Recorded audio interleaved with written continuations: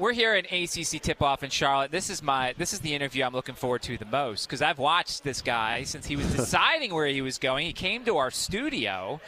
Joining us now from North Carolina, Armando Bacot. What's going on, Armando? What's up, man? Good to see you again. It's been a long time, right? You look completely different from that when you walked into our studio many years ago, and we're still deciding. What would you tell that person sitting in my studio a couple years ago? What's like the best advice you would have given him? You won't even believe where you got to.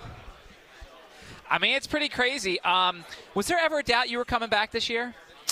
No, definitely how the last season ended. I mean, it was a no-brainer for me to come back. I didn't want to leave those fans and the UNC fans with this being their last thought of me, like having a losing season at UNC and not getting to where we want to and reaching my goals. So it was a no-brainer for me to come back. Can you best articulate what went wrong last year? Did you guys almost buy into your hype too much? I mean, I think it was a mix of a lot of different things, and I think we just never really got on track how we should. But, I mean, this year we got a whole new team with a whole lot of new guys and new faces, so we're super excited. How important is it for you to be the leader of this team? I mean, it's huge because, like I said, we're bringing in a lot of new guys, so I got to get them acclimated with the Carolina family and the way and how everything goes. But it's been pretty seamless because we got a lot of great guys who want to win and are competitive, so they fit in right perfectly. You were named the preseason AP first-team All-American. How do you kind of process all these honors that you're getting and kind of still stay humble, even though everybody thinks and knows you're going to be awesome this year? Yeah, I mean, I really don't even think about it, honestly, because at the end of the day, it's just a projection, and it hasn't happened yet. So I want to make it happen and then get excited versus, just them telling me what it possibly could be. What did you work on this offseason? Really everything. I mean, watched a lot of film, looked at the things I didn't do good last year, and been just looking at them and figuring out ways how to be better at them. Is there an example maybe? Like, was there a play or a game where you felt like something? In a lot of games, I got double teamed and triple teamed a lot last year, so I've just been trying to focus on the reads and how to respond in certain moments with that and just trying to perfect it. This year, your non-conference, you're going to the Bahamas. What's that going to be like?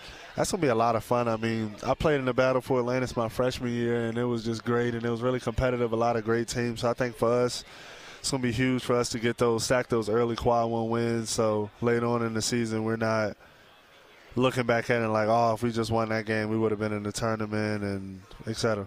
How important is it to build the chemistry off the court? Obviously, you're building chemistry during practice on the court, but, what do you do with these guys off the court? Yeah, I mean, off the court, we've been hanging out a lot. We've been doing all those things, and it's brought us a lot closer. And I think this year has been probably the closest I've been with the team. And, it says a lot about the new guys that we got, that they can come into a different environment and just come in just like their family. Roy Williams used to do a thing where sometimes he'd schedule road non-conference games for his seniors so they can go home. Did that ever come up? Were you ever going to play Richmond or VCU for this? I should have negotiated that, but honestly, I don't know if I want to go play in VCU because it's just a trap game. Going in the Siegel Center, teams don't particularly do well doing that. So honestly, it would be my dream to play at the Siegel Center. Obviously, VCU being my second college team, but I understand it too. VCU, I don't know if that's a place. Siegel Center, that's a tough place to play. How much do you still keep in touch with your 804 guys? All the time. I mean, my mom, dad all still live there, and all my family lives in Richmond. And at the end of the day, I am Richmond. The city loved me. I love the city, so I'm always keeping in contact with all my Richmond people. So I got to keep track of all your NIL stuff. Are you still with the seafood place?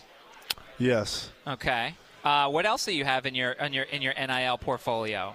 Crocs, Dunkin' Donut, MeFon. A bunch of different Donuts, things. Huh? Yeah. Are you a coffee person or more the donuts and the muffins and stuff? Coffee every day. Got to get my coffee. Okay. How do you order it? I get a medium iced latte, half caramel, half vanilla. That's my order. Oh. How come they haven't named it after you then? Or have they? Well, in Chapel Hill, they got the Armando drink. Something like that. Yep. Okay. Yeah. All right, last question, because obviously we're Eagles fans. What do you think of our Birds this year? Man, I'm impressed that we're 6-1 and have been struggling, I think, offensively and defensively. I think we've been sloppy, particularly on the offensive end, just Jalen Hurts in his giveaways, but I think it's encouraging, though, us only having one loss and winning against like a Miami team and a Rams team that are solid teams, and we haven't even really figured out everything about our team yet. So I'm excited for us and feel good about us. We just added Kevin Bayard from the Titans, which was a huge pickup, and I mean, Howie Roseman and his ability to just keep getting guys and finding guys has been great, and Nick Sirianni and Tush Push and everything. I mean, it's a great year. Are you still sad your guy Carson can't find a job?